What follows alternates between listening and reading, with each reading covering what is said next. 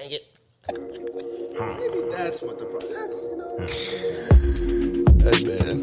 He'll make me cuter. I'm the black man outside. I'm the black man outside. I'm the black man outside. I'm the black man, Wait, do I get it? Do I get a different intro? Hey, welcome to another episode of Black Men Do Talk, where you hear about overdue topics from black man's perspective. I'm one of your hosts, Street Hymns. Hi, I'm Trey. Caleb Berry. And joining us today as a special co-host, we got Nick Kennedy. He's a white man. I need a new intro. Can you record me a new intro, Street? Yeah, that intro does kind of box him in. no. Okay, Boxes so us in. we're going to be able to talk to anybody from a black male's perspective. So, like, you know what I'm saying? All topics, all conversations, and it's just like, yo, this is our response to what's going on in the world. You feel me? But maybe at the end it should be like, I'm a black man, and Nick. It just feel like fill in the blank. I'll freestyle that And Mark. part of it. And Mark, that's what I was thinking. And Mark. And Mark. Every Mexican family. It's Mark. Mark. That's funny. I You never seen that one? don't know the joke. Dang, bro, we gotta put you on. He's seen it. I've seen. Why do you say it like you're surprised I've seen it? No, like, I'm saying- what is that supposed to Is mean? this an Office reference? Wow. Well, I don't think you have to take I it there. I told you, Nick. I speak in Office references. He said, he looked at me and The said, attacks are he's coming. seen it. That's how bad it is, Mitch. The attacks are here. Yeah, here we go. Do y'all know what he's talking about? And Mark? Oh, come on. No social media gurus in here, huh? Man. Man, okay. My name is Jeff. All right, well, so today's topic is risk-taking. And I feel like we have an expert on what it means to be a risk taker. Mr. Nick Kennedy, if you could tell us about yourself. Be happy to. So, man, I'm 44 years old from Dallas, Texas, and spent a bunch of time up in Colorado, married for 24 years, 3 kids, and I'm a serial entrepreneur. So I've built and sold a couple different businesses. Nice. And about a month ago, released a book called The Good Entrepreneur, which is my story of how I've built businesses and how great entrepreneurship is. So entrepreneurship is the French word. It means the bearer of risk. So anybody who's bearing risk is an entrepreneur. There you go. I ain't know that. Shouts out to you. What's up, man? I'm here for this. Isn't that cool? We I gonna really learn didn't something know today. that. I've never heard that before. Isn't that cool? And so like we think entrepreneurs are a small subset of the population, but the reality is everybody's in some respects bearing risk. Yeah. And risk is where growth comes from. Like we are constantly balanced between this chaos and order world, right? Where we want to live in order and peace and safety. But growth doesn't come from order, it comes from chaos. Yeah. So when you go build a business, you're effectively saying, I'm going to go do something no one else has ever done before. Mm-hmm. My last business was an airline. So I built, started and grew and sold an airline.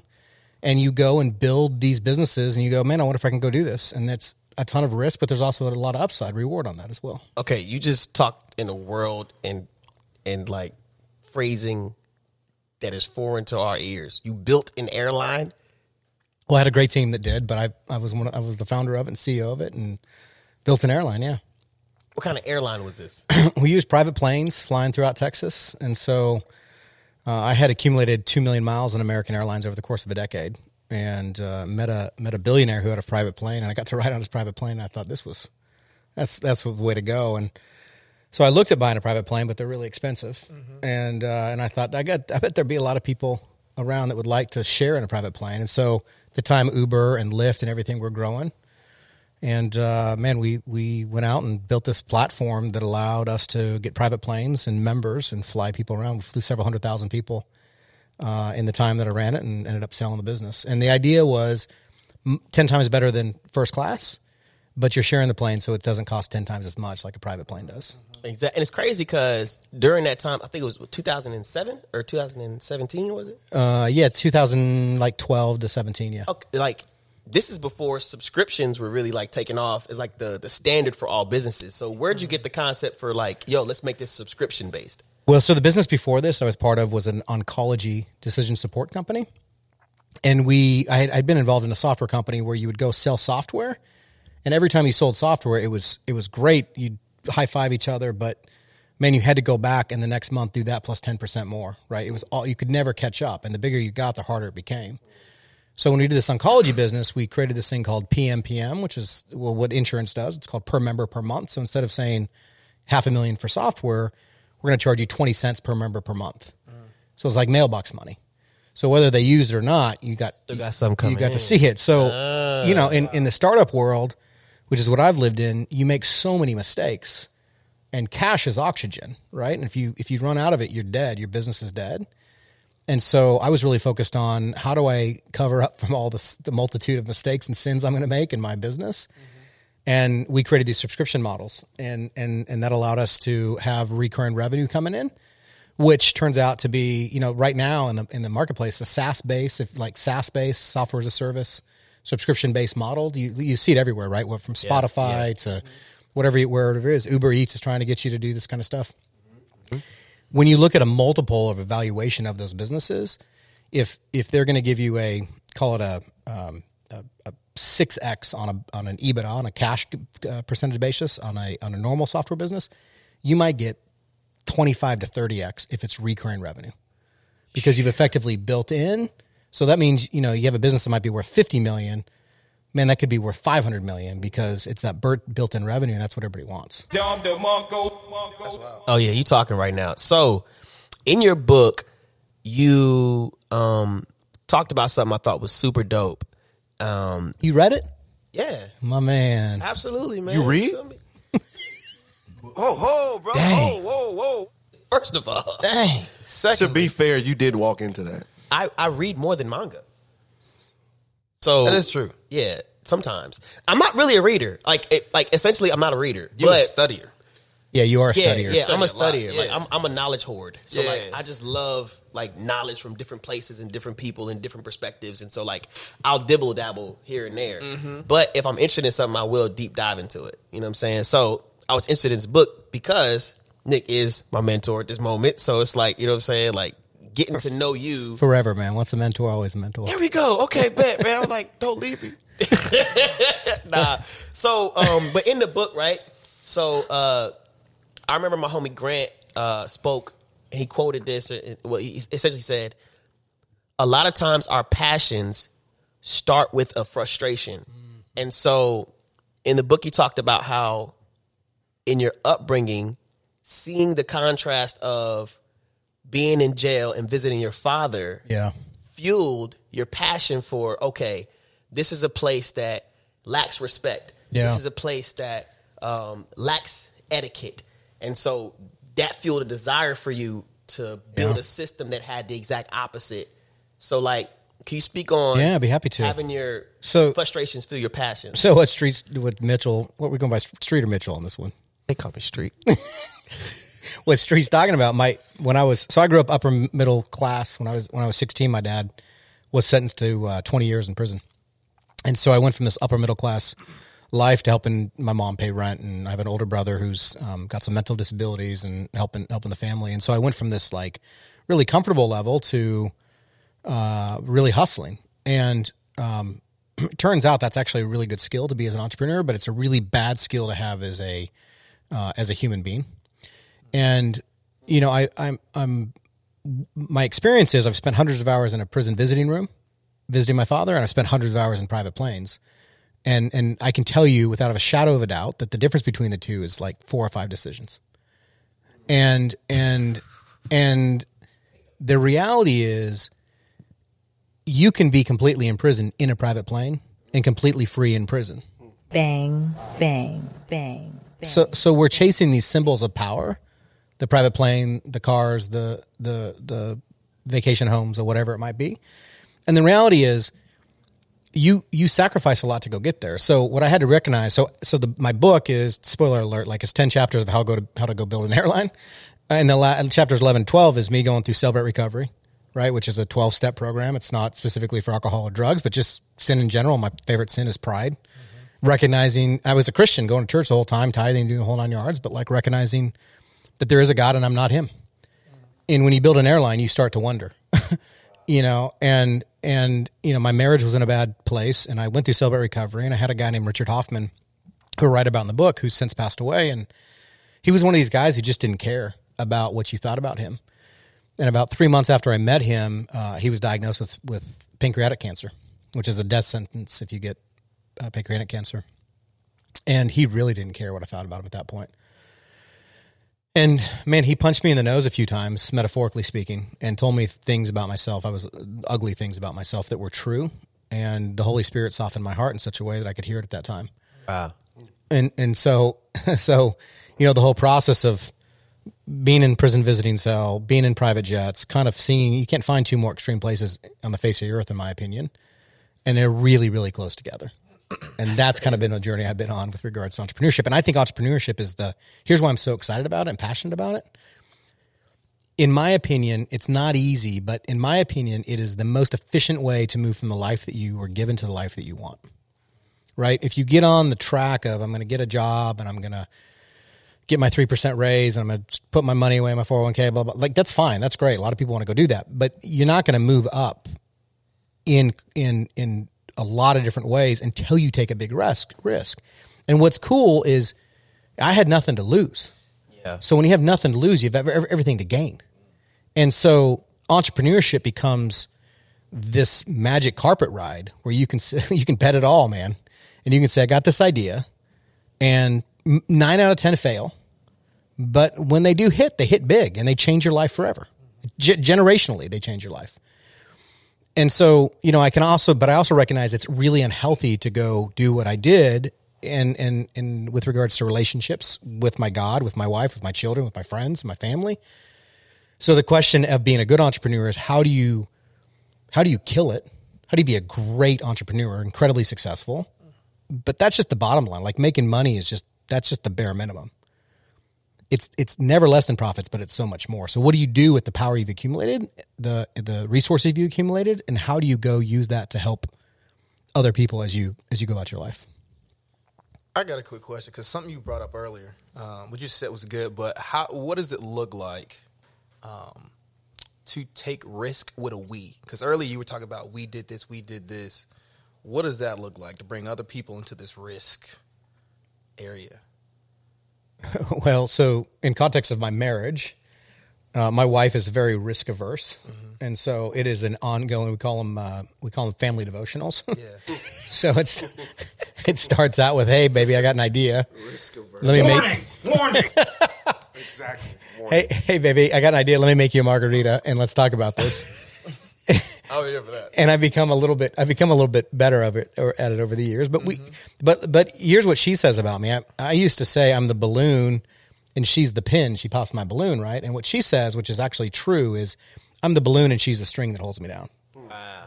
And the reality is, if I wasn't married to my wife who's risk averse and she didn't step up when she did, I would not be married. My kid wouldn't have been here tonight. I would have had a lot of broken relationships.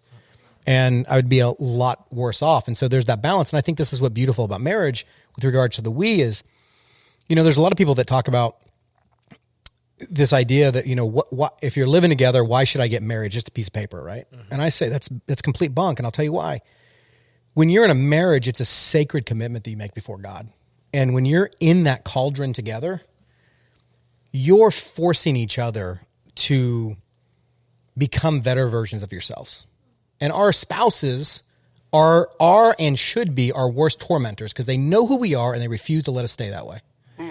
And if I'm pissed, can I cuss on here? Can I say get pissed? You actually can't. We're a strictly Christian podcast. And so we're actually going to have to edit that part out. And so I just want to let you know we appreciate what you said thus far. The amount of times you said the N-word last episode, you stopping us when he said pissed? Hold on, my nigga. I got something to say. Oh, yeah. Oh, my gosh. So with regards to we, that's that. And then when you think about we with regards to your business, right? You can't do it by yourself. For sure. Yeah.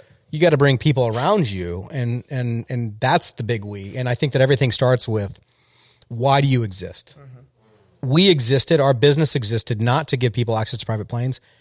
We existed for one reason and one reason alone. It was first and foremost to take care of our employees. And our vision was to, every time a member interacted with us, we'd give them back time in their life because time is the most valuable commodity in the world. For sure. So my heart, my dad being gone out of my life for 2 decades, I was growing in such a way with all the miles I flew on American, 2 million miles in 10 years on American Airlines. That's a lot of miles. It's a lot. It's gonna go to 10 years. So Say what you gonna say. I have questions. Where were you going? What were you doing? so, but Went for France for lunch. like think about like that song. No, you don't. No, it was all domestic. I mean, this is what's crazy. I was on the plane all the time. I was driven, right? I didn't have a life I wanted, and I was going to sacrifice almost everything to go get it. On average, how many flights were you taking a year? I mean, I was every other week I was on a plane. It was 20, 30, Okay, 40 flights so a year. It seems as though there's a fine line between taking risks and making dumb decisions. Like, I can see that. Yeah. It is a fine line between the two of them. And this is where you've got to risk adjust accordingly. I mean, this is how I think you build a business. I think you set a standard. You have a long-term goal and you create a short-term goal and you go, look, so here's how I do it, right? If I have a new idea, I got 3 or 4 buddies that I get together and we get a bottle of whiskey and we talk about it. And if 9 times out of 10, they shut it down. But if it makes it outside of there, then I go and say, who do you know in the industry of what I'm trying to go into? Mm-hmm. And I start to meet people in the industry. And you start to ask questions, right? So when I was starting the airline, I was calling people who flew planes. I don't even like planes. I don't know how they fly. It's like magic, you know? And I figured out if you get anything going fast enough, it'll fly, right? Basically, and that's what a plane is. Yeah. And so you start to ask people, and you know, most of them tell you you're crazy, but a couple go, hey, if you could figure this out, it might be kind of cool. And so you set these goals of, if I can make it out of the whiskey night, we call it no nights. And basically we create these nights where you're not allowed to say the word no. Like, we want to be optimistic this night instead of shutting it down. If you say the word no, you got to take a shot. So it kind of gets ugly, but no, good ideas. When's the next one? come out of that. And you go talk to industry people, and so that's the first step. And then you go to the next one. Yeah. And then you go, hey, I got a friend of mine. So then here's the real treat is, can you go raise money and do this? So I got a friend of mine who's an incredibly wealthy man. He's a multi-billionaire, and he was raising money one time. And I said, hey, why are you not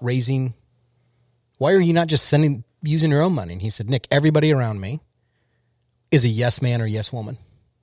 They will not tell me I've got a bad idea until I ask them for their money, because man loves money more than anything else. So only after they wire the money do you know they actually believe in you, right? So you set these little steps, and if you cross them, you keep going. And that's how you do it. And then pretty soon it gets bigger and bigger and bigger, and then you have like real risk. But by that time, you've already crossed 3 or 4 or 5 steps. Mm-hmm. You got your friends on board, the industry people on board, money on board, right? You got clients, you got revenue coming in, and now it's a whole different world. Now you're at a survival. Now you're going to optimize. Yeah. And now you're just trying to maximize the revenue you got. Make sure you got the right culture. Make sure there's right market fit. You're acquiring customers cheaper than what you're keeping them for, et cetera. Does that answer your question about we? Mm-hmm. No, that was good. Yeah, I appreciate it. Yeah, indeed. Yeah. Indeed. Kind of what we talked about last night. It was kind of interesting. So I'm getting this from 1 Samuel 23, right? It's the story where David is inquiring to the Lord, like, hey, this city named Keilah had just been attacked by the Philistines. He goes to Keilah, like, Lord, can I go down here and defeat the Philistines? Lord's like, yes. He defeats the Philistines. Afterwards, Saul is like, yo, he's in Keilah right now, a city with gates. All we got to do is pull up on him, surround him, and he can't go nowhere. He quotes, God has given David into my hands. And so David then asked the Lord, will Saul come down to Keilah? The Lord says yes. He says, will the people of Keilah surrender me over to Saul? The Lord says yes. So David dips out. Here is an instance where God foreknew something that did not happen. So foreknowledge does not institute predestination. Therefore, just because God may know something may happen, it's a possibility, but it is on man's decisions on what is going on in the now, just because God knows what's going to happen in the future. I say this to say, God took a risk in making mankind. How is this? Well, it wasn't a risk like he could be harmed, but he could be grieved. He could be mourned. He could be saddened. He could be angry based on the possibility of our decisions. So essentially, God is really the first good entrepreneur. I like that. I like that. That was quite the circle. I worked on it in the car. I bet you did. That's not something you can do off the top of your head, sir. Hey, that's not rapper stuff, bro. We gonna work on this in the car before we get there. Bang, bang. Hey, why for how come y'all gotta come after me when I say so good? You know why. Indeed. I'm here for it. What would be some like things that didn't end in success that kind of spurred you along, like mess ups? Well, so I mean, lots of things along the way, right? So there's it's not linear. Mm-hmm. It's not like you've got success. I mean, you've got success, you've got failure, you've got success, you've got failure. So, man, I mean, you could look at strategic decisions around software. You could look around strategic decisions around how much money you spend on marketing, hiring people. Like at the end of the day, the goal in life is when you're building a business, hire slowly, fire quickly. We've got the past going on. Hire slowly, fire quickly. Yeah. So this is if you've got employees, I've not once have I ever met somebody who wished they had spent one day longer with an employee they knew they should have fired. Wow. So the moment you know you should get rid of somebody, it's time to go. Like, don't wait on it. It takes a long time. But, back to mistakes, look, I'm prone to, I like experiences, so I'm quick to be in the moment and go do things. And I've got a lot of good friends around me that will ask me to slow down a little bit as we get going. So I'll think of something specific. I don't know what to tell you after that. For sure. And this is another thing I was thinking about too. Like, how do you allow the failures and mess up to spur you on? Because I think a lot of times when we get into these spaces, we take risks. We're like, oh, we get excited for it. Then it doesn't work out. And then it's like, I don't think I want to do this again. Yeah. You know what I'm saying? Like, how do we allow... So this is where I talk about not being a healthy human, but a good entrepreneur. Like not book title good entrepreneur, but like successful entrepreneur. There was an incredibly so I remember as clear as day. I was 16 years old, and there was a kid after football practice in the locker room. We got into a fight about something. I said words, he said words. We went back and forth a few times, and I thought I'd ended it. And he ended with, "Yeah, well, at least when I go home tonight, my dad will be there. Your dad's not going to be there for 20 years." And it was at this time where I was like, "Bing, bing, ho, brother, whoa. What a bing bong, because he getting bing bong. Bang. Yo, that's crazy. Well, but it was at this time where it's like, I wondered what people were saying behind my back. No one said it to my face. This is the first time it ever said, because the emotions had boiled over. I didn't realize at the time, but there's certain words that people will say to you that you'll just ingest and they become your new identity. And I ingested that as my new identity. And I didn't realize it then. I didn't realize it till I go into Celebrate Recovery, but I went 2 decades of, I'm never going to be anything more than a prisoner's kid. Like, this is my identity. 2 decades. 2 decades. Which is how long he was in there. Yeah. And post that, right? It was like, so I had this chip on my shoulder. I'd never talked about, like literally 5 years ago, if you knew me, you'd never know anything about my dad because it was just never going to come up. I was going to build a trophy room so grand that we'd be busy talking about it. And we would never get to what is this deep, most endearing part of me, right? Which is the part that I should be showing to be vulnerable about. And in doing that, you create this pattern upon pattern upon pattern. But I had this long-term view of, I never want anybody to say you're not, you're anything but the best. Yeah. I don't even and I joke about it, but I'm serious. I don't even like planes. Like, looking back at it, like, it was a big part of my ego, which is like, I wonder if I can build an airline. Like, let's go do it. I didn't know it at the time, but looking back, I'm like, oh man, that was like, what's the most audacious thing I can do that will then grant me the opposite of what I'm fearful of? You know what I mean? So now after the airline, like, what do you currently do? Because I feel like you're enjoying where you're at right now. I love what I do right now. So I took several years off, and my wife and I came up with this thing that it's my next book. It's called Micro Retirement. And it's this belief that I'm incredibly fortunate. I want to just say that at the very beginning where I am in life. But it's this belief that, Bang, bang, bang. we spend Life flex. retirement didn't exist before World War I. It did not exist. And now it's what we all talk about. Yeah. Go and work and save your money so that you can get old enough to retire in time. It did not exist 3 generations ago. And I think it's a crying shame because we spend our time working in jobs we don't like, to buy things we don't like, to impress people that we don't know. And then we get done with that and we're too old to go do anything. So instead, why not never retire and work a little bit less now so that you can continue to work for the rest of your life, but in a better fashion? So my wife and I, we spend 2 weeks a month doing revenue generation. My wife is a physician, and I do executive coaching, leadership training. So I spend time with tip of the spear individuals, CEOs and owners of businesses who typically do not have peers.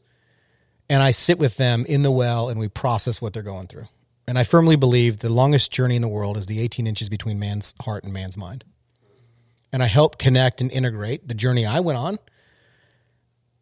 with these men and women who are building these businesses, who are exposed on every level, who, when our obituaries are written about us, like less than 10 days, probably 7 are going to be mentioned in our obituary. We're going to spend 30,000 days on this earth and less than 7 will be mentioned in our obituary. So if that's the case, if you break that down, like the couple days that we know when we wake up or when we get married and kids and whatnot, but like the majority of the days that'll be mentioned in our obituary, we are going to wake up that day and not know those are the days that are going to define us. So like these are real high stakes, right? With regards to this. Yeah. And so I spend time with leaders to help them think about, to give them space to think about the macro side of these things. Yeah. And so I spend 2 weeks a month doing that. And then we spend 2 weeks a month doing non-revenue generation. I wrote my book as my first project that came out of that. By the way, don't write a book if you want to make money. There's no way to make money in writing books. Unless you're Stephen King. It's a horrible, horrible industry. Indeed. But if you, and my wife is starting to play music and she's got a bunch of guitars and she's doing all sorts of stuff. Like we're going through this process. So, but what I've witnessed is in my vulnerability about my brokenness, if I will tell that story, here's what happened. I started to tell my story really quietly. The group of 3 friends I would have no nights with. And then they were like, they'd kind of open up a little bit more. And then I would tell a couple other people and they'd open up more. And what 9 out of 10 people said, boy, if you only knew my story, that and how much it doesn't match the headlines. I mean, these are really powerful people. I mean, I run in entrepreneurial circles, right? These are people running business, starting businesses, et cetera. And almost all of them said, man, completely shattered behind the scenes. And this whole facade is completely fake. Wow. So, I create these, God has given me the ability to create these sacred spaces where we can tell the truth to one another that leads to life change and walk alongside people on that journey. Okay. What does risk taking look like in relationship? Whether that's friendship, marriage, kids, what have you? So that part in you that you are ashamed of and don't really want anybody to know about, and you wonder if you don't need to answer this, but you wonder like if I really expose this, if they'd be okay with it, like that's risk taking. That's like sharing, and you shouldn't do that with everybody. Yeah. But I mean, there's a difference in levels of vulnerability and whatnot. But here's what I know about vulnerability, and I learned this from Brene Brown, who's the greatest writer in this. If you want someone to be vulnerable with you, the easiest way and the quickest way to do that is to be vulnerable with them. Yeah. Indeed. Right. And so I think risk taking is vulnerability. Like this is me coming on here and saying, let me tell you about, it looked like I was on top of the world. My marriage was in shambles. I was drinking too much. My kids didn't know me. I was like, it was not a good situation. Right. I mean, that's like, I'm really sad about that. But my hope is that someone will hear this and go, oh man, that's where I am. Or oh man, I hope I never get there. And if I do, I can reach out to Nick or Street or whomever or somebody and just have this conversation. Because the reality is we're all dying. Like if you're not on the psychopathy scale, right, where you don't really care about people's emotions, and there are people like that, but very, very few people. Yeah.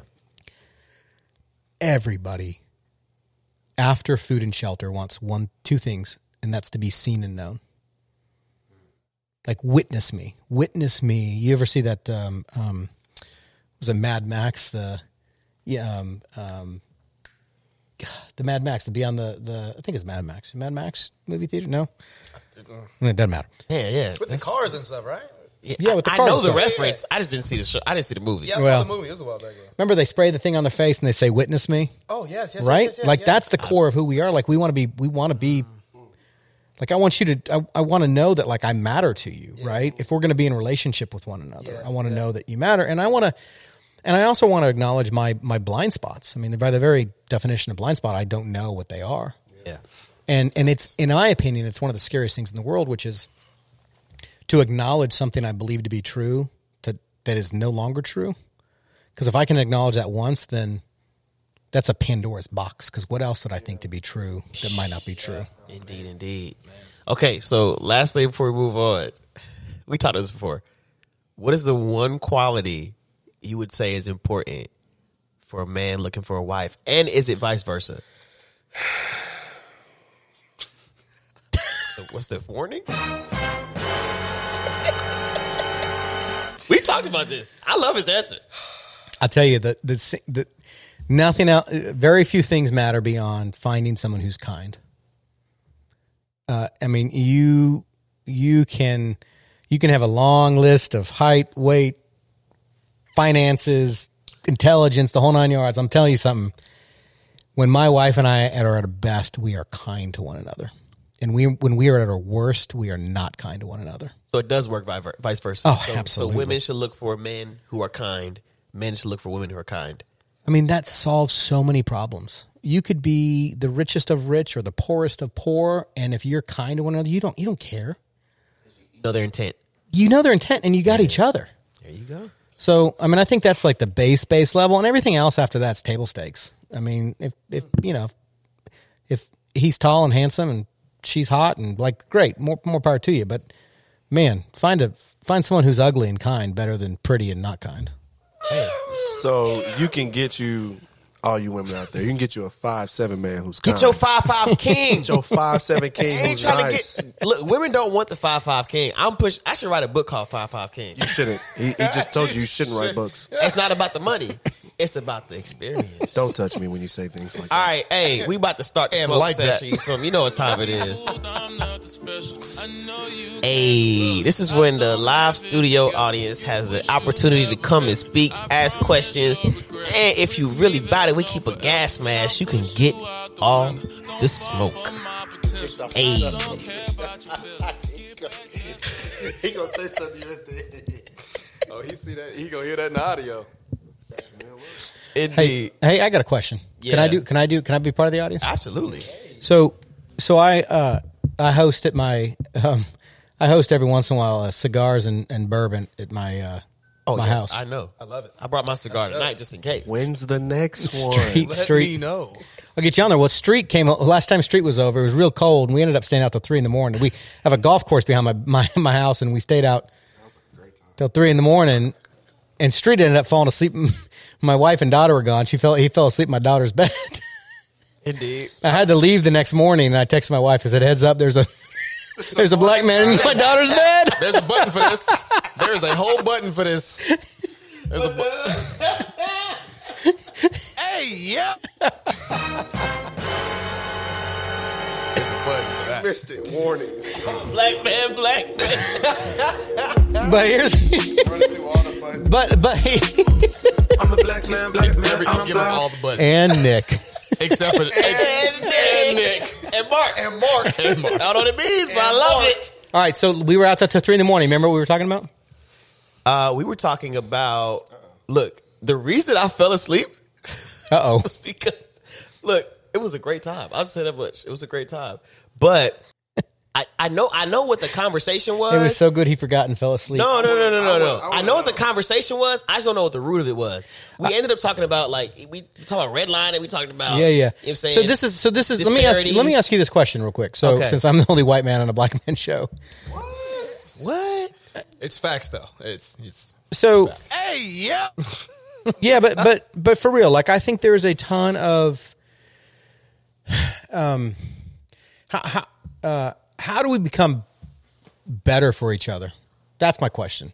And I mean that in the sense that, Street, my story, Street, right? So sold my business. I was living in a nice part of town. I really became convicted. I didn't want to raise my kids there. It felt like a bubble. And so I moved we live in a really nice part of a I don't know how to say this. We live in a nice part of a town that's South Dallas. Indeed. And although I was having drinks with Ron Kirk and a couple years ago, and the former mayor and I was bragging about how I was moving to South Dallas, and he looked at me and said, "You moving to South Dallas? Whereabouts?" And I said, "Well, Oak Cliff." He goes, "Whereabouts?" I said, "Well, at Kessler Park." He goes, "That ain't South Dallas. Don't be telling people to move to South Dallas." Yeah. You have a golf course, bro. So, Bishop Arts. Fair enough. But I moved into a community. Absolutely. That is a combination of we're one of two families in there that are white families. The rest are minorities and or gay couples. And it is the time of our life down there. Like we love the people we live with. And I have been living and enjoying raising my kids in this scenario that didn't look anything like where we came from. That didn't look anything like where most people are trying to get to. And so the conversation we were so like as an example, in our little area, in our HOA documents that were written in 1968, there is a clause in there that says no one in the community is allowed to sell a house to anyone outside the community until they've been offered to everybody else in the community. And I thought that's kind of weird. And one of the women, a black lady on the board, said, "I know what that is." And I said, "What's that?" She goes, "That's when redlining was illegal. That was put in there to make sure that certain people couldn't buy in this community." Right?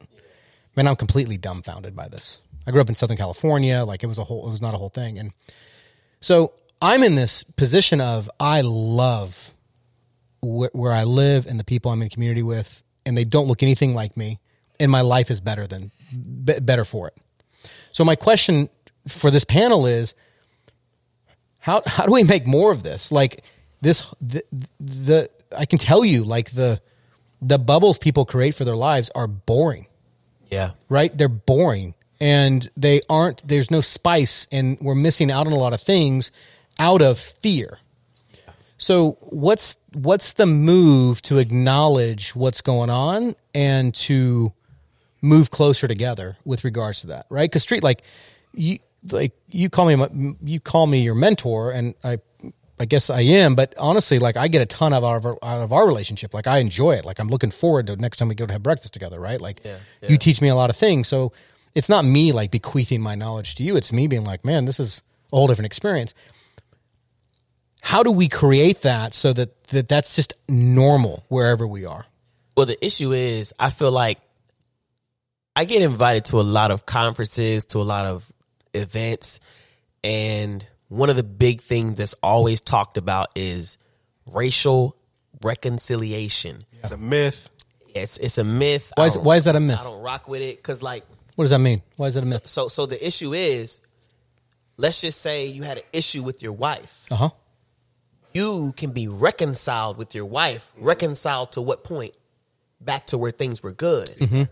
How do I reconcile when there was no point of reference where things were good? And to just put a biblical spin on it, that is Bible, because in 2 Corinthians chapter 5, Paul writes about how we are ministers of reconciliation, right? God is reconciling the world back to himself through us. Amen. But first, we have to be reconciled back to Christ. Mm-hmm. So the reconciliation actually hints at things were once good.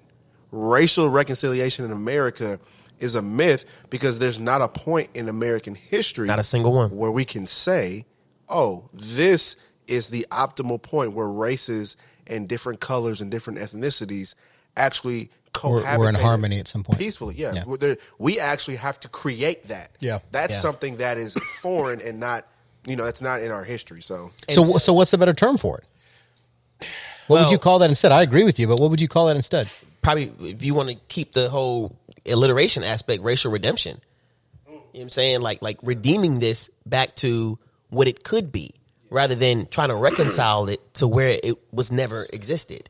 So for myself, what it should be, because what it could be and what it should be. What it should be, because these things are written in the founding documents of this country. All men are created equal. Amen. But again, we have men who are writing these documents who are owning slaves. Yeah, and so I think it's like you said, it's redemption, what it should be. And that's the interesting part, because for me, I actually don't have a problem with the system. When I look at what's in place, the laws that are put in place, they're actually good laws. They're good things that could be acted upon. It's just when the laws are abused, when the system is taken advantage of, it's those who are a part of the system and leaders in the system that are misconstruing the results of the system. But the reason why we can always say, hey, this isn't fair. Did you not say does it not say we're always able to reference a human standard. And I feel like, there is a general human standard within what was originally written. Now, it was written with a certain person in mind, but at the end of the day, we also see how there is a general standard we can actually go by. But as far as where do we go from here, I would say understanding at first, like I said, racial reconciliation is a myth. And it's not something we can actually get to. It's not a point we can actually say, oh, now we've reached racial reconciliation. Our introduction to America, our introduction was building America. Yeah. Our introduction was for free, framing America. And we were introduced to America in chains. Exactly. So I've talked about this. So one of my favorite books I've read in the last several years, it fundamentally changed my view on things, was We Were 8 Years in Power by Tanisha Coates. And he wrote 8 essays. The book is 9 essays, but he was originally hired by the Atlantic Monthly to write a long-form essay from the perspective of a black man with a black president, first year of Obama. Okay. And it became so popular that they hired him every year to write this long-form essay. And so We Were 8 Years in Power is those 8 essays, 8 years he was in power, and one additional one. And We Were 8 Years in Power references I believe it was North Carolina, maybe South Carolina, but in South or North Carolina, there was a group of black men who came together and said, hey, we want to create our own government. And the white men said, fine, go for it. And the black government became so much more efficient and better run that after 8 years, they said, no more of this. You're better at this than we are. So We Were 8 Years in Power was a alliteration on Obama, 8 years in power, and 8 years, back then.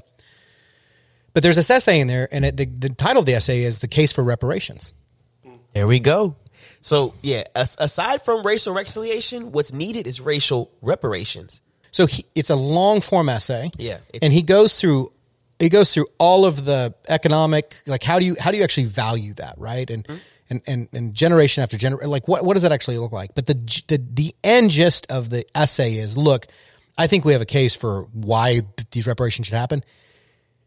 But I would be okay if we just acknowledged that there should be something. If there was just a national conscience, yes, a national. So like when we think about South Africa, right? I mean, they called it a racial reconciliation down there, right? Where they actually came to terms. You look at the Nazi trials, the Nuremberg trials, they actually brought people and put them on trial around there. There was a national outrage and mourning. Here's things about life.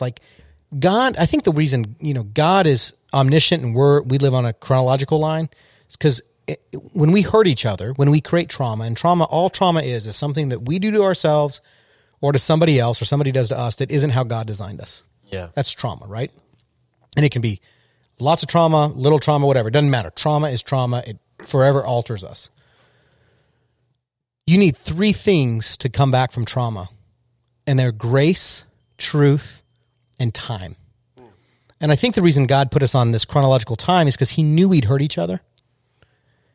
And he wanted to give us time to be able to heal from that. So you've got to go through a grieving process in anything in life that you use that. Yeah. And you've got to do that in comfort with other people.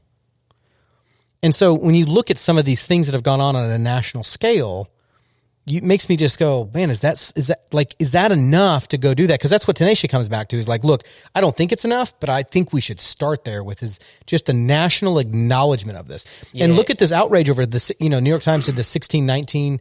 They did this huge, all these essays on the 1619, basically said America was founded in 1619, not 1776. It happened to be when the first slaves were brought over and when first legislative government was involved. Mm-hmm. And it's been a huge outrage. And you've got critical race theory and all these kind of things. And people are afraid of this idea that we tell the truth. Yeah. And honestly, it's one of those things where, I went there when look, I don't know. We haven't actually had this conversation because honestly, I kind of want to have an episode just on critical race theory. Cause I'm when I look at the actual term itself, I'm like, what is actually the pushback? You know what I'm saying? Teaching about race in schools, but I guess it's more to it than that. And so I know what it is. Okay. I know what it is. Talk to me, bro. I mean, I don't know all the details of critical race theory, but I know my friends who are against it what the issue is. The issue is they personally did not participate in it. Therefore, they don't want to assume the guilt of it. I don't want to assume the guilt of things I do.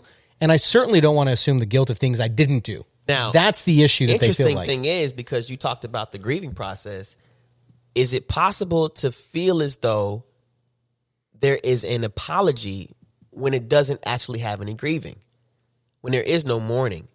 So, for example, like when you say, to be in 2022, and I asked, and I was like, hey, has America ever actually apologized for slavery? And somebody sent me a document from 2020. And I'm like, it took okay, cool story, bro. But it took that long. It's not an actual a first actual document done. I think it was a HJR too, House Joint Resolution too. Mm-hmm. You know what I'm saying? I'm like, why is it taking so long to actually just apologize for this? America has had no issue giving reparations in the past, even to the extent of the first people that got reparations for slavery were white people. They got reparations to make sure that they had a recovering from the loss they had from the slaves, just so they couldn't lose their land. There were reparations given to the slave owners. So how are we very, very quick to give reparations to those who were the quote unquote oppressors rather than giving it to those who were oppressed? And so if we're talking about a Christian nation, it's like, all right, when we see what justice is, in Leviticus, justice is making someone whole. Not at all. And you cannot make someone whole if you do not recognize and address what was done to the people. But Street, here's what I want to say. So I'm reading this book, Paul Johnson, American History of American People. I'm reading through Thomas Jefferson's life. And Thomas Jefferson, on one page, he talks about how he likes French wine and pâtés and shirts from Savile Row. Everything's coming over from Europe. He's got this fine taste, right? His entire life, Thomas Jefferson was in debt because of all that and Monticello trying to build it. That's crazy. Flip the next page. He dies in debt. And because he has debt, on his deathbed, his wish was to free his 130 slaves, including his lover, who was one of his slaves. Uh-huh. Because he was in debt and they couldn't settle it, they had no. His grandson, he said, he had no choice but to sell the slaves, separating mother and children. Because he wanted pâtés and French wine. See, I don't think this issue is like. I think there is a deep, major issue here, but I think there's a consumption issue here, which is I want what I want, and I don't care how it affects other people. Thomas Jefferson, 130 slaves, separated, didn't go free because he wanted his pâté. Oh, yeah. Thomas Jefferson is one of the worst morally presidents we've ever had. This man legitimately raped a slave girl who I believe was 16, had multiple children, kept them in a basement downstairs, and then finally brought her out. But to this day, there are still people named the Jeffersons that get no benefits from anything he's built or done. So come to 2022. Terrible human being. I just met you two tonight, but Street, you and I have a good relationship. For sure. And people don't like when I talk bad about Thomas Jefferson. Hearing the name Thomas Jefferson gives like chills. I'm like, ugh. Well, I mean, it probably should, but what do we do from here? Indeed. I'm okay. I hear what you're saying about reparations. And so let me ask this back to you. Let me do the open. Give me some smoke. Yeah. And so, what do you want to say to me as a black man to a white man? What questions you have, or what do you want to say that I can answer? Essentially, when I'm brought to these places, like back to the original thing, because we kind of tangent. When I get to invited to places and to talk about quote unquote racial reconciliation, I'm like, okay, bet this is more than just, hey, turn around to your neighbor and hug the person who's a different race than you, and you know what I'm saying, who's diverse than you. Here's the issue. The standard is, if you see somebody from a separate culture from yours, take them to Starbucks so y'all can get to know each other better. Rather than, are you willing to pull up to the hood and spend some time to where I'm at? Are you willing to get outside your quote unquote comfort zone to relate to me? Because is that not what Jesus did? Yeah. And so I think he's calling me out. I've never been to his house. I don't live in the hood. Oh shoot! He lives in Arlington. He lives in like Grand Prairie. I didn't mean you lived in the hood. Comfort zone. Yeah. Mitchell lives off a toll road, so hey, well, first he's of all, good. Hey, whoa. I didn't. Whoa, brother. Whoa. Hey, I used to live in Village Oaks. You say that's my hood. You feel me? And then where'd you go back to? The toll road, my boy. Man. You say life of comfort.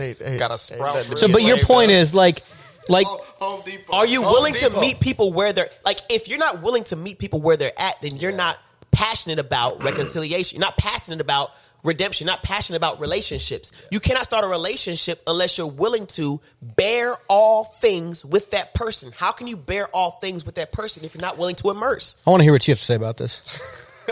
For sure. I agree with what he was saying.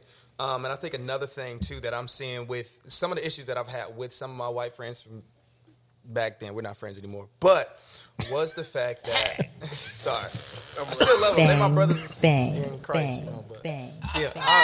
See you in heaven, brother. See you in heaven. No. But there was this thing that because we were from different cultures, you thought your culture was right with everything. You know what I'm saying? Yeah. And so when you step in somebody else's culture, that idea has to go, you know, and just be open to what they're used to. You know what I'm saying? So, well, that's what I was saying earlier. Like when we moved to a different neighborhood, I expected that's what I expected. This is look at me going to do what I'm going to do, and I've been completely blessed by it. Mm-hmm. Like that process of going through that process. Yeah. But I guess the question is like, how do you do that across 300 million people? That's a great question. Yeah, it's so realistically, you know what I'm saying? I don't believe it can be done worldwide, but I do believe it should be done in the church. The church is a body unified in diversity. When we look at Revelation, it talks about many different tongues worshiping, many different cultures worshiping together. How do you have many different cultures, many different tongues coming together in the end, but we can't do it in the now? And so I feel like in order to really understand other cultures, you have to be willing to admit and immerse yourself in other cultures. But it's the most segregated. It's the most segregated place in the country right now. Exactly. Well, but that's. I mean, it is. Aside from country clubs, it's probably the most segregated place in the country. Well, but the thing is, even with the sense of battle rap, right? Christians aren't even willing to pull up to a battle. This is black Christians, white Christians, whatever it may be, because it's like, yo, it's vulgar, it is vile, it is intense, it is aggressive. It's welcome to humanity. Exactly, and humanity has an issue with unfamiliarity in immersion. So like because I'm not familiar with this, because I'm not comfortable with this, I'm not willing to actually immerse myself into this. And that is the biggest problem I have when it comes to ministering and evangelism.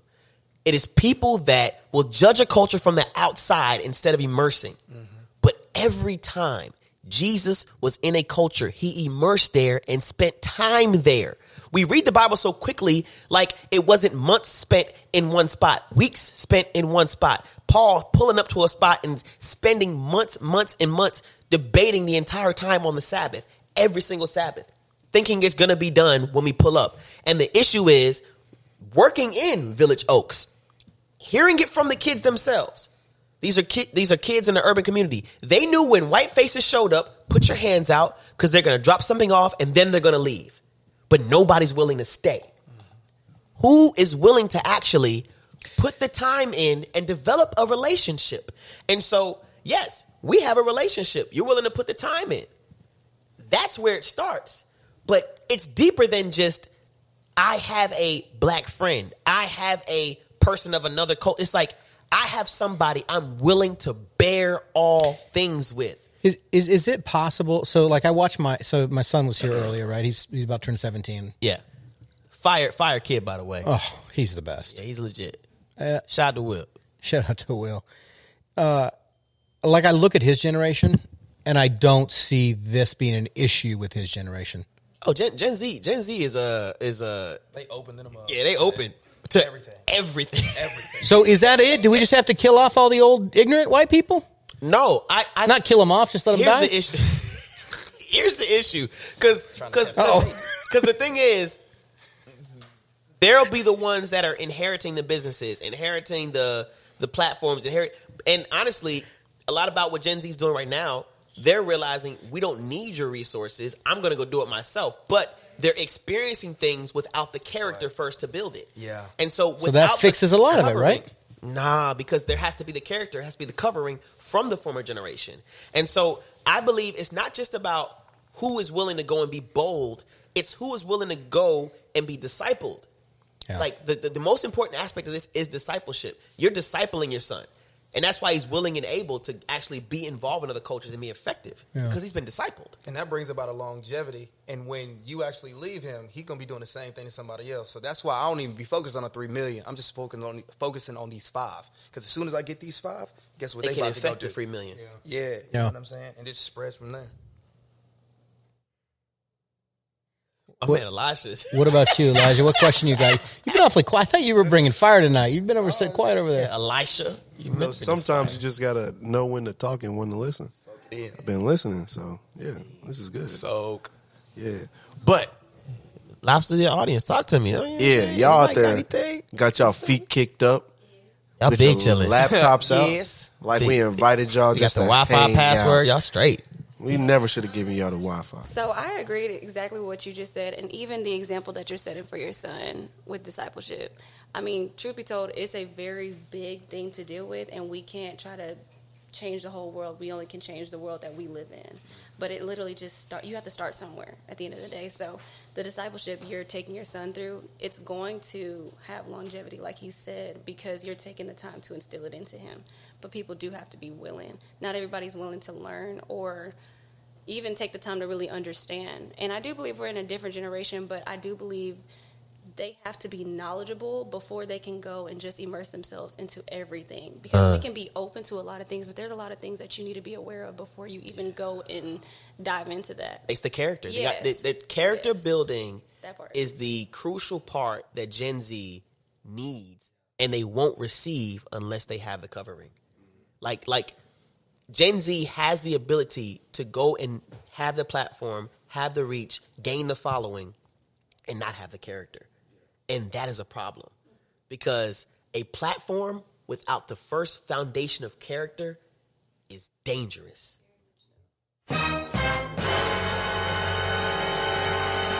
have to have the character built in there, and you get character by having someone you can filter your mistakes through a discipler and a mentor. So I've got a question for you. What advice would you give me with regards to my question, and how do I, to your point, if I stay in my own hula hoop to manage my own life, what advice would you give me? Honestly, I would just tell you to keep doing what you're doing and continue to remain open and just allow him to, kind of provide the covering like as you would as a parent, but for him to make his mistakes. But don't be afraid of what he may subject himself to just by being open. Like, you know what I'm saying? Because you really can't gauge like what will happen, but all you can continue to do is to encourage him to do so. And the thing is, like, he's going to teach somebody else, like his children, but you never know the impact he's going to have on his own friends just because of how willing he is to be able to immerse himself. So keep doing what you're doing. I think one of the interesting questions I come across often in conversations like these is, cool, I'm starting to get it.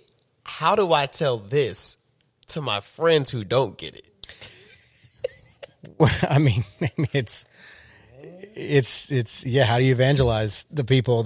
How do you evangelize people? But let me ask you this: is this a frustrating question? Like, is this frustrating to even have this conversation? Yes. No. Yeah. Speak for yourself. It is. Why is it frustrating? It's not frustrating for me. Because it's frustrating not because you don't get it. I'm trying to hold it. It's fine. Don't touch me, Mitchell. It's frustrating not because you don't get it. It's frustrating because... Do you think I don't get it, or do you think Well, no, just in general, yeah. to you, right? Yeah. It's frustrating because... Those are my pronouns, you. That's hilarious. It's more so frustrating because we are having these conversations, right? And it seems as if the burden of this conversation is on us, but we actually don't have the full power to bring about change. And so the people that are asking us the questions are, in fact, the people that can come alongside of us. But so, like, if you don't recognize a problem, right? If I say, hey, Nick, your shoelaces are untied, you shouldn't walk with your shoelaces. You're like, why? I'm like, because you'll trip. I've never tripped, Trey. The problem is there. You know what I'm saying? But it hasn't affected you. Yeah. So it's not really a problem to you. That doesn't mean it's not there. And so I think the frustrating part is I'm living my life. You're living your life. Mitch is living his life. We're all living our lives. And because it doesn't affect you, you're like, it's a thing of the past. It was 50 years ago. It was 100 years ago, whatever. And it's like, no, dude, like these things are so deeply ingrained in this country that you can live 5 blocks away from me and have a completely different experience. Sure. Or the same block. Or the same block. You know what I'm saying? So I think the frustrating part is not the people who are so on the opposite end of the spectrum. The frustrating part is I go to church with some of these people.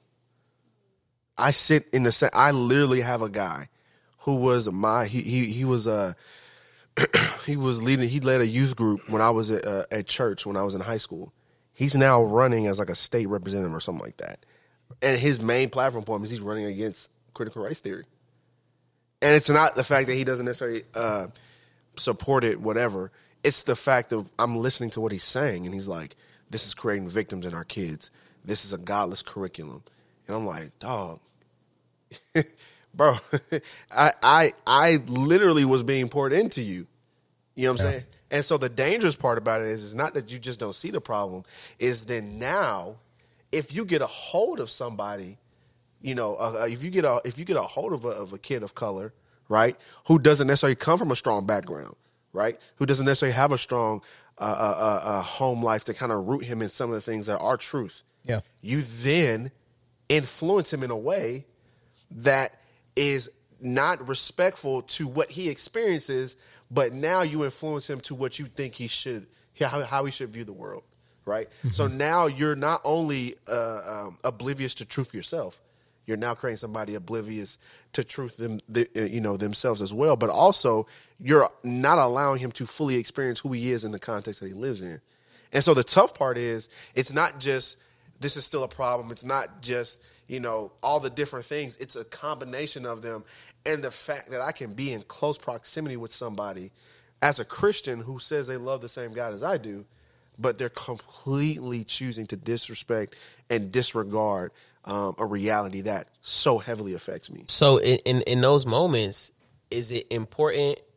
Should it be encouraged, or would it behoove others to, before becoming passionate about something, filtering that perspective through somebody of the opposite creed, right? So essentially, before I go and talk about critical race theory and then back that with, well, I have black friends, I'm familiar with the black experience, talking to somebody black who actually has the opposite perspective, because I found that, like, before I go and get passionate and speak about things, even Christianity, like, if you look at my YouTube, like, suggested videos, it's debates.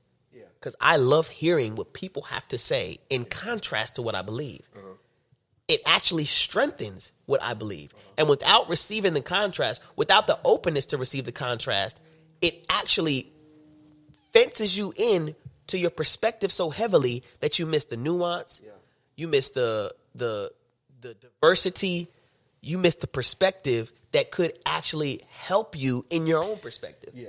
And I mean, one of the things that's helped me is, I think when you're doing something like that, whether it's, you know, white person trying to understand the black experience, men trying to understand the experience of women, parents trying to understand the experience of kids, like whatever it is, you have to realize that when you're seeking to understand somebody, the worst thing you can do is carry your privilege into that experience. Right? So one of the thing that taught me this was, I had a young lady who I was friends with from college, and we were talking about, this was back in like 2017, and we were just talking about just like rape culture. And there were some things that... Did you say rape culture? Rape culture, right. There was I forget what the story was, but it came out, and that was the topic of the conversation. And so she started to list the things that she could not do as a woman. And they were minute things. Like, when I go and I park in a parking garage, if I can't avoid parking in a parking garage, as soon as I get in the car, I lock the door, right? I don't wear my hair in a ponytail. And I'm sitting there in this conversation, I'm like, yo, like, that's crazy. That's OD. And she was like, yeah, I don't think you really get it. I was like, okay. And it was very frustrating for me because she was like, you're coming from a place of privilege. I'm like, no, I don't have privilege. What I had to do was I had to sit that aside. And so what I did was I went and I volunteered at the Dallas Area Rape Crisis Center. And what happened was I realized that I realized that when I heard this thing that I have privilege as a man, that I became defensive, because I would never do that to you. Wow. How often do we hear that in a topic of race? I would never do that to you. I didn't do that. Those are my ancestors. What you don't realize is your privilege automatically separates you from somebody. Yeah. And one thing I commonly find is that those who are actually, and I don't want to make this about critical race theory, but those who are actually familiar with a concept of the black experience have actually served in black neighborhoods. Exactly. People who have served in black neighborhoods, I'm like, literally, when I hear some people speak, I'm like, you've never been to the hood. All you do is read statistics. Yeah. And if you're basing an ideology or philosophy off of statistics, then you'll miss the heart and the people that are the numbers in those statistics. And that's why I'm like, you have to lay down your privilege, right? Wow. You have to be uncomfortable. You have to be comfortable being uncomfortable. Because as somebody who is a white man, and I tell you, hey, I know kids that if you went there, like he said, they'd be looking for a handout. If you don't hand them none, they don't think you're any good, because their experience tells them a certain thing. That's offensive. And I would agree. But the bigger picture, again, with me going and volunteering in these places, is like, there's something I'm missing. There's something that I haven't experienced, and just because I haven't experienced it doesn't mean it's not a problem. Just because it doesn't affect me doesn't mean it's not a problem. But if the goal is to be in harmony, right, if the goal is Ephesians 4, bearing love with one another, then I have to put aside this privilege in the name and for the sake of my brother, right? Yeah. Well, and I guess what you're saying, what I'm hearing you say with regards to that, because I agree with you, is it's actually two parts too, right? Which is even acknowledging you have privilege first, and then understanding what that is. It's so interesting, right? Because people think that, you know, when they hear white privilege, it's like, oh, it's a bad thing. It's not a good. It is what it is. It's not a good or a bad thing. Yeah. It's like saying, it's almost kind of like he has privilege because he's tall. He can reach high stuff. Yeah. You know, that's a very small, you know, 5'6" king. Yeah, exactly. 5'6" king. 5'5" king. 5'5" king. Bestseller. You feel me? So, you know, like privilege is just that. It's not something that you were looking for. It's not something that you went out and got. It's just something that was afforded to you because of who you are. But I think we hear that and we get defensive. The worst thing you can do when trying to understand somebody is defend. Let's hear it, Taylor. What's the question? What were you saying? You said something about dark-skinned women, light-skinned women, black women. Me and Mitch had a conversation the other day about light skin versus dark skin, kind of. The question at hand was, because he made a comment about light skinned devils, and I said, what does that mean? Whoa. And he said, I'm sitting right here. I'm now team dark skin. No, be quiet. And I said, mute your mic. Well, what does that mean? And he said, well, when I talk to dark skinned women, I sense that they felt unprotected by the black man. So when he just made that comment a few minutes ago about protect black women, that's why I said, do you only mean dark skinned black women? So in your experience in this conversation, you got the feeling from Mitch that he doesn't necessarily value light skinned black women. You got me muted, so this isn't even fair. Wait a minute, let me defend myself. No, wait. She has to completely explain her point. You have a tendency to interrupt, and so I want her to get it out. He can respond. Why you got me muted? Because of this right here. Because of this right here. You're proving my point. You finished. Were you done talking? I wanted her to like clarify. So you were saying in the conversation it presented itself as Mitchell doesn't necessarily. He called them light skinned devils. That's what. Are those? Wow. Go ahead. You're unmuted. I said the devil appears in the form of an angel of light skin. You said a light skinned woman. Hey, can I have editorial? Can I get access to the source files on this, please? So the source files. wild. Hey, Pat can tell you, my whole life I was seeking out the yellow bone. Don't bring Pat into this. Well, Stay away, Pat. Stay away. Okay, so essentially, this is based on my limited experience. I haven't dated a lot, and my thing was for myself personally, I was not even attracted to dark-skinned women. I had zero attraction to dark-skinned women. I was the person who would say, "You're cute for a black girl." That was me. Warning! We all got stuff. Yeah, I'm like for like He ain't I'm like that no more. You see his life? indeed. Yeah, you know what I'm saying. But essentially, I was a part of the problem because of I believe to be my experiences, and I would default it with, hey, you see my mom, I'm attracted to people like my mom, she's light skinned. You know what I'm saying. So, but I feel like that was really just like a crutch I could use to get away from. It's one thing to talk about preference.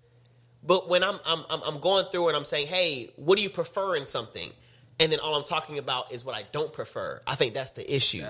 And so when I was talking about dark-skinned black women, I never heard, and back to what we're talking about, the experience of privilege and non-privilege. And so after talking to dark-skinned black women, they were like, yo, black men don't love us. And I was like, I love y'all. And then I looked at, first, black entertainers, and I saw their wives on the consistent basis, and they were either foreign, they were white, they were light-skinned, and it was a constant trend. I was like, wow. On a media front, on a platform front, black love in the sense of two dark-skinned people is not commonly shown.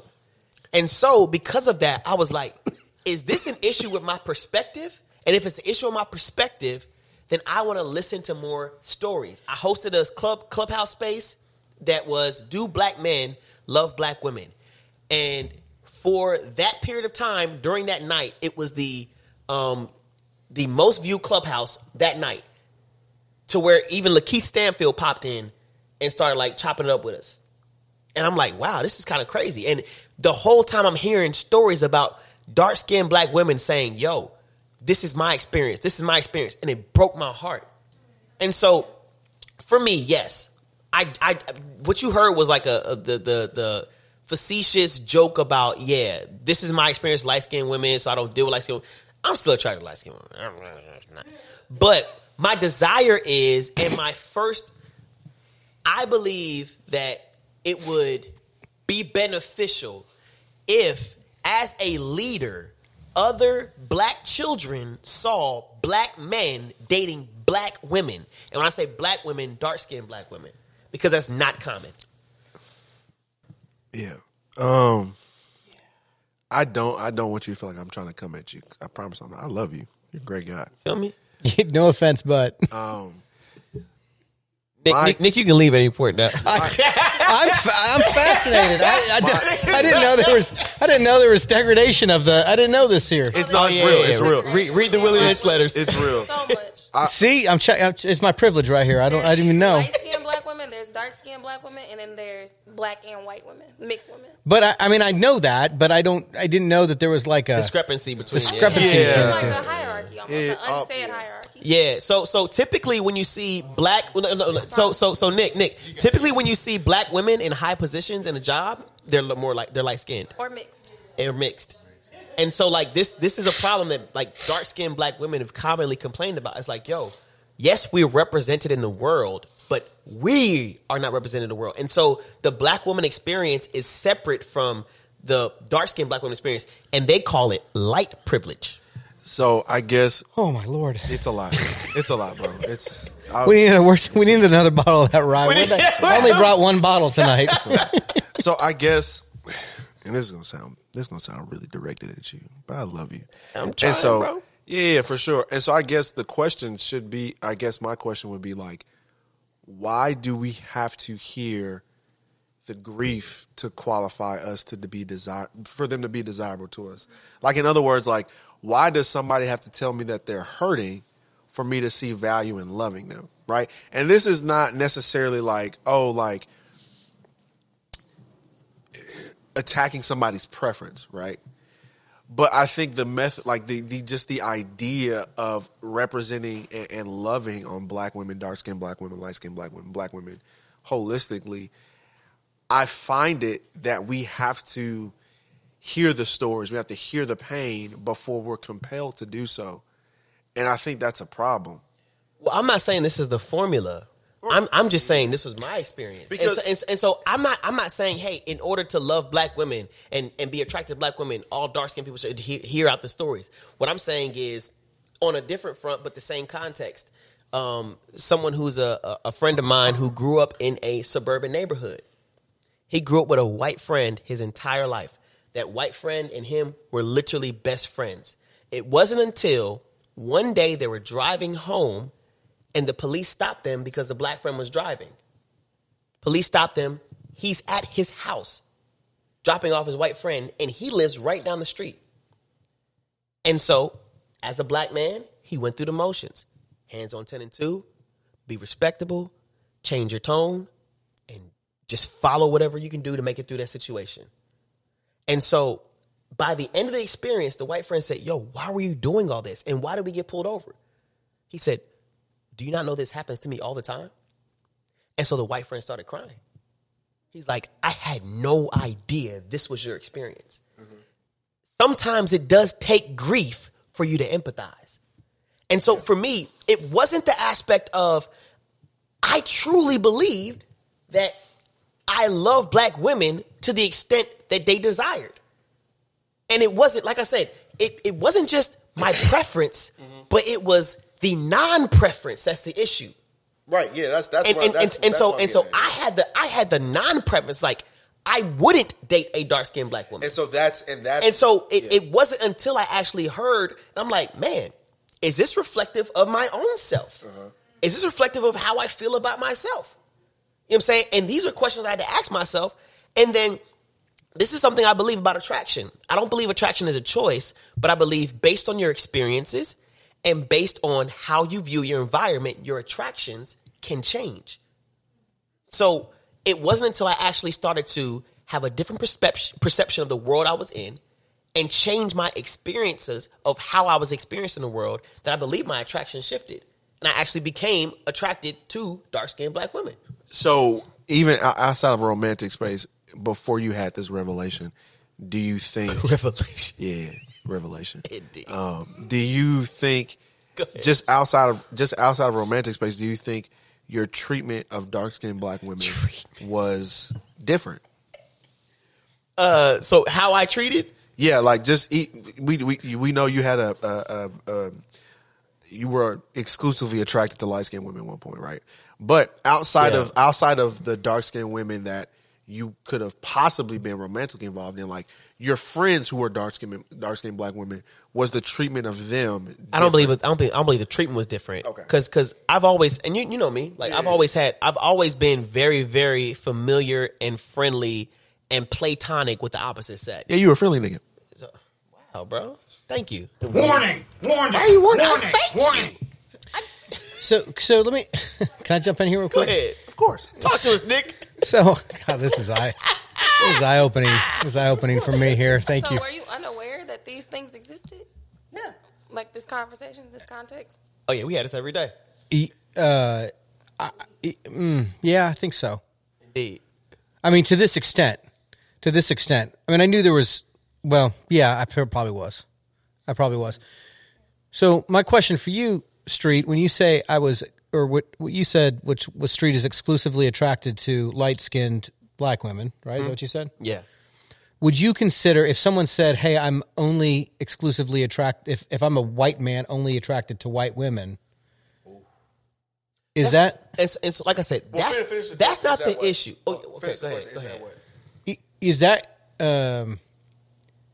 is not is that okay? That's a dumb question, but like that feels like I don't know how to put this, but it feels like there's a no. There's nothing wrong with. Wait. Here's the thing. There's nothing wrong with saying that because, like I said, the issue wasn't the fact that I had a preference. The issue was that I had a non-preference, and so when somebody asks me, what do you prefer? And I'm bringing up what I don't prefer. Yeah. That's the issue. And so if I say, if someone's if the white who are you attracted to? Man is attracted to a white woman. Black women. If they just say, hey, that's an issue. I'm attracted to white women as opposed to I don't date black women. That's an issue. But isn't it at the end of the day, the facts are the same? Well, it's I think it's dealing with the heart. Because when you say I don't do something, then that means it literally puts off the possibility that it actually could happen. And so but whether you say it or don't say it, it's still going to be the same. Not necessarily. Because, so for example, I'm less likely to date somebody that's white. It would literally take the Lord saying, hey, date this person. Yeah. That don't make you less likely. I think there's a more aggressive term for that, but I'm going to let you have it. Wait, I don't know what that means. But from, because like, I truly do love black women. You know what I'm saying? But even to the extent of what that means, when it comes to say, hey, when it comes to your preferences, what do you prefer to date? I tell them what my preferences are. But if my preferences have to include a non-preference, which is what we saw on the whole, the Fresh and Fit thing. It's like, oh yeah, black women, I don't date, I don't get down with the brown. It's like, fam, like, what are you talking about? It's trash, bro. Like, cause when black women hear these things, they're not thinking, oh, okay, bet. Like, it's not the fact you just wouldn't date me. You actually are expressing hate towards me. You're actually expressing a disdain towards me. And I think that's the issue. And I believe that through my experiences, through my upbringing, through how I perceived my environment, I actually had a disdain towards dark-skinned black women. Right. And I had to deal with those things mentally, internally. I didn't go through counseling. I didn't go through, you know what I'm saying, therapy or whatever. It was just something like listening and hearing how black women thought about this. I was just broken in myself. Go ahead, Aaliyah. So my question was, what if we like switched it? So you're talking about with your attraction to dark skin women, but what about the women who feel like, oh, I can't say I'm attracted to white guys. Like, I'm not gonna love black men are gonna be like, I'm not attracted to black guys. Like, you know what I'm saying? Like, how feels like a double standard, right? Right. That's what I was asking. Like, yeah, like I don't. So I think the idea of preference is what he's suggesting is there's preference and then there's I don't, right? So I could say, hey, if you ask me what I want to eat, I could say, or if we're going out to eat and you say pizza, yeah, which would you prefer, pizza or seafood? And I say pizza. That doesn't necessarily mean I don't want seafood, but when presented with two options, I'm going to prefer the pizza. But if you say I don't want seafood, is that worse? But if I now say, hey, do you want pizza or seafood? And I say, hey, I don't eat seafood. That's different than I prefer pizza because now I'm saying I don't eat it, period. So it's not even an option. So when you hear, hey, I prefer XYZ, I prefer to date white men, I hear that as your preference, and it's like, that's okay. But when I hear, hey, I only date white men, or I don't date black men, different. or I don't date white men, or I don't date white women, But the results are the same. The result is not the same, because again, with the first analogy, it is, hey, if you had a choice, what race of women would you date? You say white women. Okay, cool. If I ask you that same question, you say, hey, I don't date black women. Then it becomes, that's not even an option. Because there's 30 other races you missed. Because again, preference is not an issue. It's the fact that I don't even qualify you as a possibility to be in my life. And what experiences have you had to disqualify me? What things have happened in your life to disqualify an entire people group? So why don't you like light-skinned women, Mitch? I still love light-skinned women. Yeah, like, look, I believe that's going to be thrown in my flesh.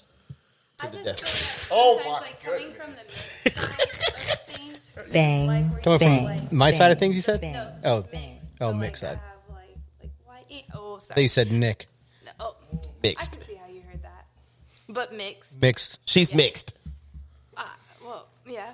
Okay, and so you know, like having like white Thank aunts or uncles, and I just feel like sometimes it's like, well, like we were talking about the hood before, right? I necessarily haven't been there. And so sometimes I feel like I don't get to connect to a body of people because it's like, well, your choice should be black men, like, or you shouldn't date white men. Like, they have plenty of black. Like, I don't know. It's like you have to like pick, and if you don't pick the right one, you're wrong. Wrong. I can't speak to that experience because I'm not mixed, but I will say that I think it's, to say there is a right or wrong choice, I'll never be that. Exactly. There are people who do believe like, hey, you can't be pro-black and marry outside your race. I think that's completely pish posh. I think that's just stupid.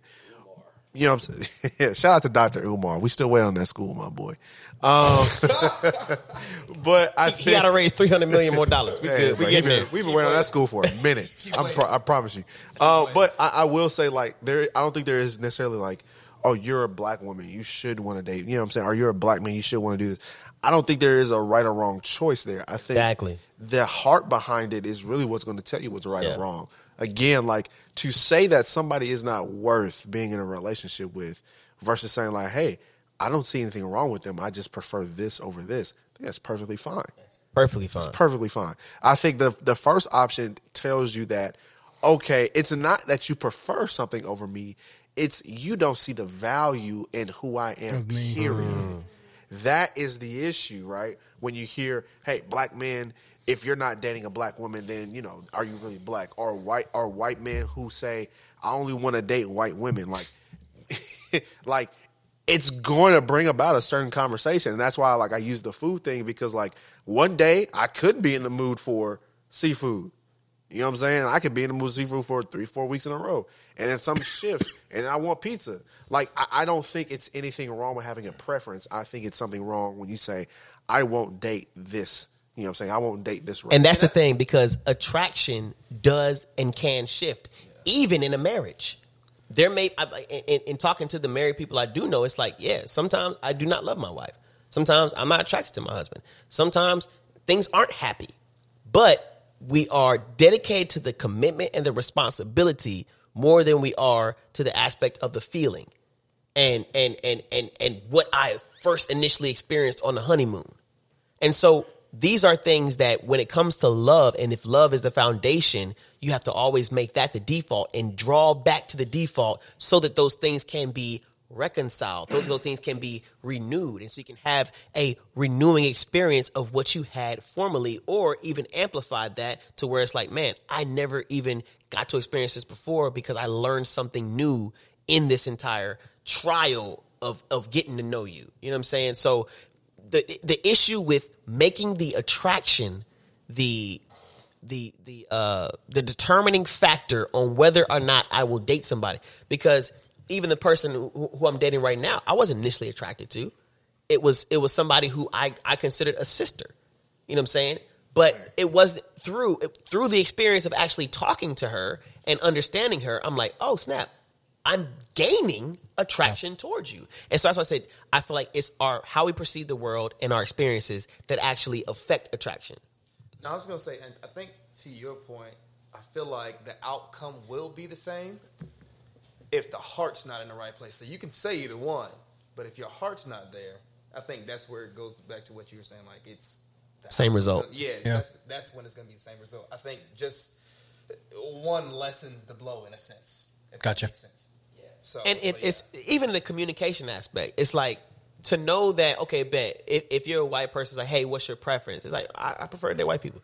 That a black woman hearing that is not going to be impacted as, oh yeah, I don't date black women. And because black women what we got to do with the conversation? Like how do we get tied into this? Why for how come? How come we got to get tied into this stipulation of regulations? You feel me? Like what's that? Hey, come on and sit down, but hey, it's gonna be the last thing, we gotta get out of here. You know what I'm saying? We are definitely going beyond. Sway is not gonna like. Talk to me, newbie. So Nick, you had made a statement whenever they first started the conversation. You was like, "Yo, I didn't even know this was a thing." Right? That division between skin complexion, so to speak. I don't know if you know, that's something that was started in slavery by slave masters. It was a separation between the value of the slaves were it was determined by the fairness of their skin. So they had this term that between black people, it was house niggas it was field niggas. Yeah. Okay. House niggas were like my color and lighter, and then the slaves in the field were the dark skinned ones. Okay. And so they created division within the slaves just off of that alone, where it was just like if I'm out in the field, in the sun for 17, 18 hours of the day, and I see the light-skinned dude or the light-skinned girl in the house, I'm looking in the house like, y'all chilling. You know what I'm saying? Yep. And that was something that was actually created during that time that just... It's still around today. It's one of those things that just perpetuated over time to now. It's been a thing for... our parents and our parents' parents, it always became a thing. Like even during, segregation time, it was like you had white passing people who was like, they were black, no doubt, but they skin were so light that it's like you could go somewhere and be like, oh no, I'm white, and they're like, yeah, you got it. Like, yeah, you're white, okay. You're white. Versus somebody that was a street complexion, it's like, nah, bro, you know what you need to drink here, bro. Like you know what door you need to walk through. Them nigga pies. And it just created that division because it was exactly. Yeah, exactly. I feel like I need to. It just created that division. Gotcha, where okay. it was like that's great insight. I didn't know that. Light-skinned people had the privilege. Yeah. Was it surprising that I didn't know this? Yes. Yeah. Well, not surprising. It was more so like ironic. It was more ironic than anything. Like, you didn't know about something that your people created. Like, it was started by white people. You know what I'm saying? Yeah. They created that division between us. So it was like, it was just ironic that you didn't know it. Yeah. You know what I'm saying? But I wasn't really surprised because it's like, again, you have to, if you haven't immersed yourself into the culture, the vileness and the subtle evilness of what slavery actually was. Like, most people just think slavery and they like, okay, chains, whips, but it's like, no, when you actually go and study, they were doing some diabolical things that were either physical or psychological that completely just broke these slaves down. Like, the fact, like, when you really, really go and study it, it's almost like it's miraculous that we are even able to be here in America still being productive and still being compassionate people and not like completely Nat Turner mode every single day. Like, the fact that didn't perpetuate generations down all the way to here is like, it's a miracle. Wow, that's God. That's the evidence of God, because it was diabolical. Like, I'm talking about the most evil things like that you can think of. Like, it's probably the worst form of slavery within history. Bro, just to give an example, and this is kind of graphic, but there was this device that was, I want to say it was like it was a medieval device, like Victorian era, right? They called it the I can't remember the name of it, but it was a device that's shaped like a pear, right? Like it's shaped like a pear, and it opens up. So what they would do with it is they would literally, as a punishment, they would take it and insert it into people, whether women, it was vaginally, if it was a man, it was anally, and they would literally let it open up. And it was like it wasn't like a slow, it was like a bear trap. Like and they would literally use that to punish slaves. You know what I'm saying? You're talking about evilness that was that diabolical. You know what I'm saying? And like that's just one example. They had like 20 different things that was to your point though, into our early discussion, you've got two. What this is opening my eyes up to is what you just. What I'm going to repeat back to what you said because I don't want to. But basically, what you said was it's a miracle. To use your words, that you're productive. What'd you say? Productive and peaceable. You're productive and peaceable, right? Compassionate. So that is automatically like a hey, we've done our part, and then you have what seemingly I can imagine a large portion of white people being like, we're not giving an inch. So it's like we're doing our part to come to the table.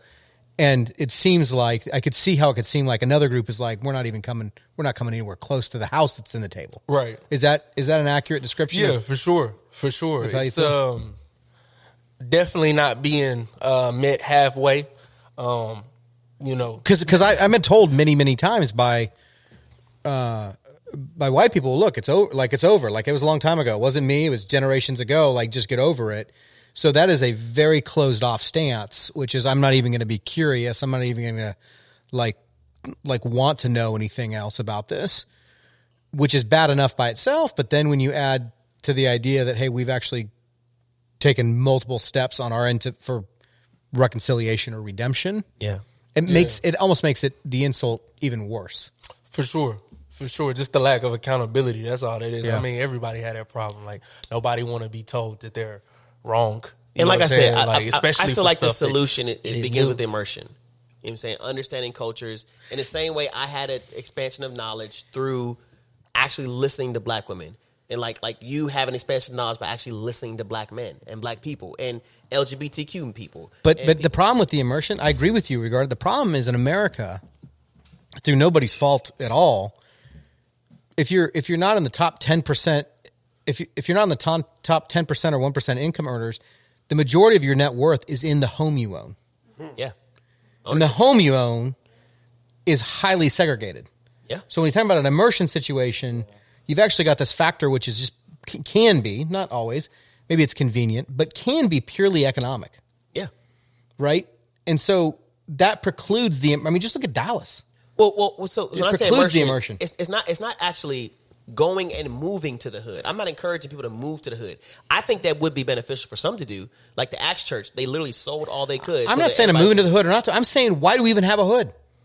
Like, indeed. Now, which goes back to ownership, which goes back to reparations started with giving reparations to the slave owners, which goes back to redlining. It goes back to things that put other people in places to be more successful than a other group of people. And so, yes, the concept of ghettos, the concept of hoods is an issue. Now, I believe that, especially with the concept of with the platform Black Men Do Talk, it's one thing to address problems, but it's another thing to talk about solutions. And I feel like it has to start with the tough conversations. And I believe that people aren't willing to have tough conversations. If somebody is a Democrat and somebody's a Republican, it's like, I don't even want to talk to you. I just want to argue with you. Rather than having the ability to converse, rather than having the ability to say, even though we disagree, I'd love to hear your heart. That's not a thing we do because we see Democrat, it's like on Facebook, I have to argue with you. I have to get my point across. I'm going to repeat statistics and repeat everything I just learned on this podcast, everything I just learned in this meme, everything I just learned in this book. And it's like, fam, that's a person you're dealing with on the other end of that screen. You know what I'm saying? I feel like it has to start with the conversation. Yep. What if you're unaware of the problem? Oh, okay. So what if you're unaware of the problem? So you came up and you spoke about the history. So we all know the history because we all had history class, right? But then some of it, even me, 3 years ago, you would have asked me about racism. I would have told you it doesn't exist. Like, I was really under the impression of I had never experienced it. I hadn't seen it. And so I'm like, well, why do we keep bringing this up? Like, we're never going to get anywhere if this is what we bring. What happened in the last 3 years? Exactly. I was going to ask, where'd you grow up? Your And what perspective and how you answer your question. What changed your perspective on why you believe it is a thing now? The person I dated. Immersion. Right. Consistency. Having an experience with somebody who actually had to deal with it. No. I was just. It's been deep breath. We've been talking for an hour and 48 minutes. So Indeed. Hey, this is the longest podcast we've had. Nick got to go home. I'm dying over here. Indeed. My bad. All right, yeah. So, but I would say it literally just takes having an experience with somebody on the other end and being willing to endure with that. And saying, all right, bet, even though we may disagree, even though we may argue, even though it's conflict, what I can foundationally put this on is I love you. And on that I love you, I'm willing to bear all things, endure all things, and be there with you in the midst of our disagreements. You know what I'm saying? Can we just all agree that white people had it worse during COVID? Talk to me. What do you mean by that? I Wait. I got to hear this. What do you mean we had it worse?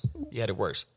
We had it worse during COVID because, you know, the number one thing that happened when you got COVID is you lost your taste. And our food didn't taste like anything to begin with, so we didn't know.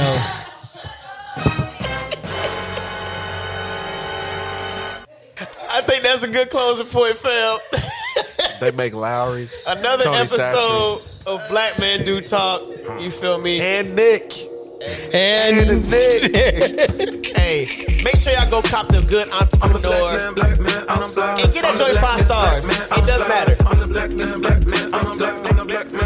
And Nick. Black man. Lickety black and Nick. Featuring Nick. Exactly. Featuring Nick. Y'all be good.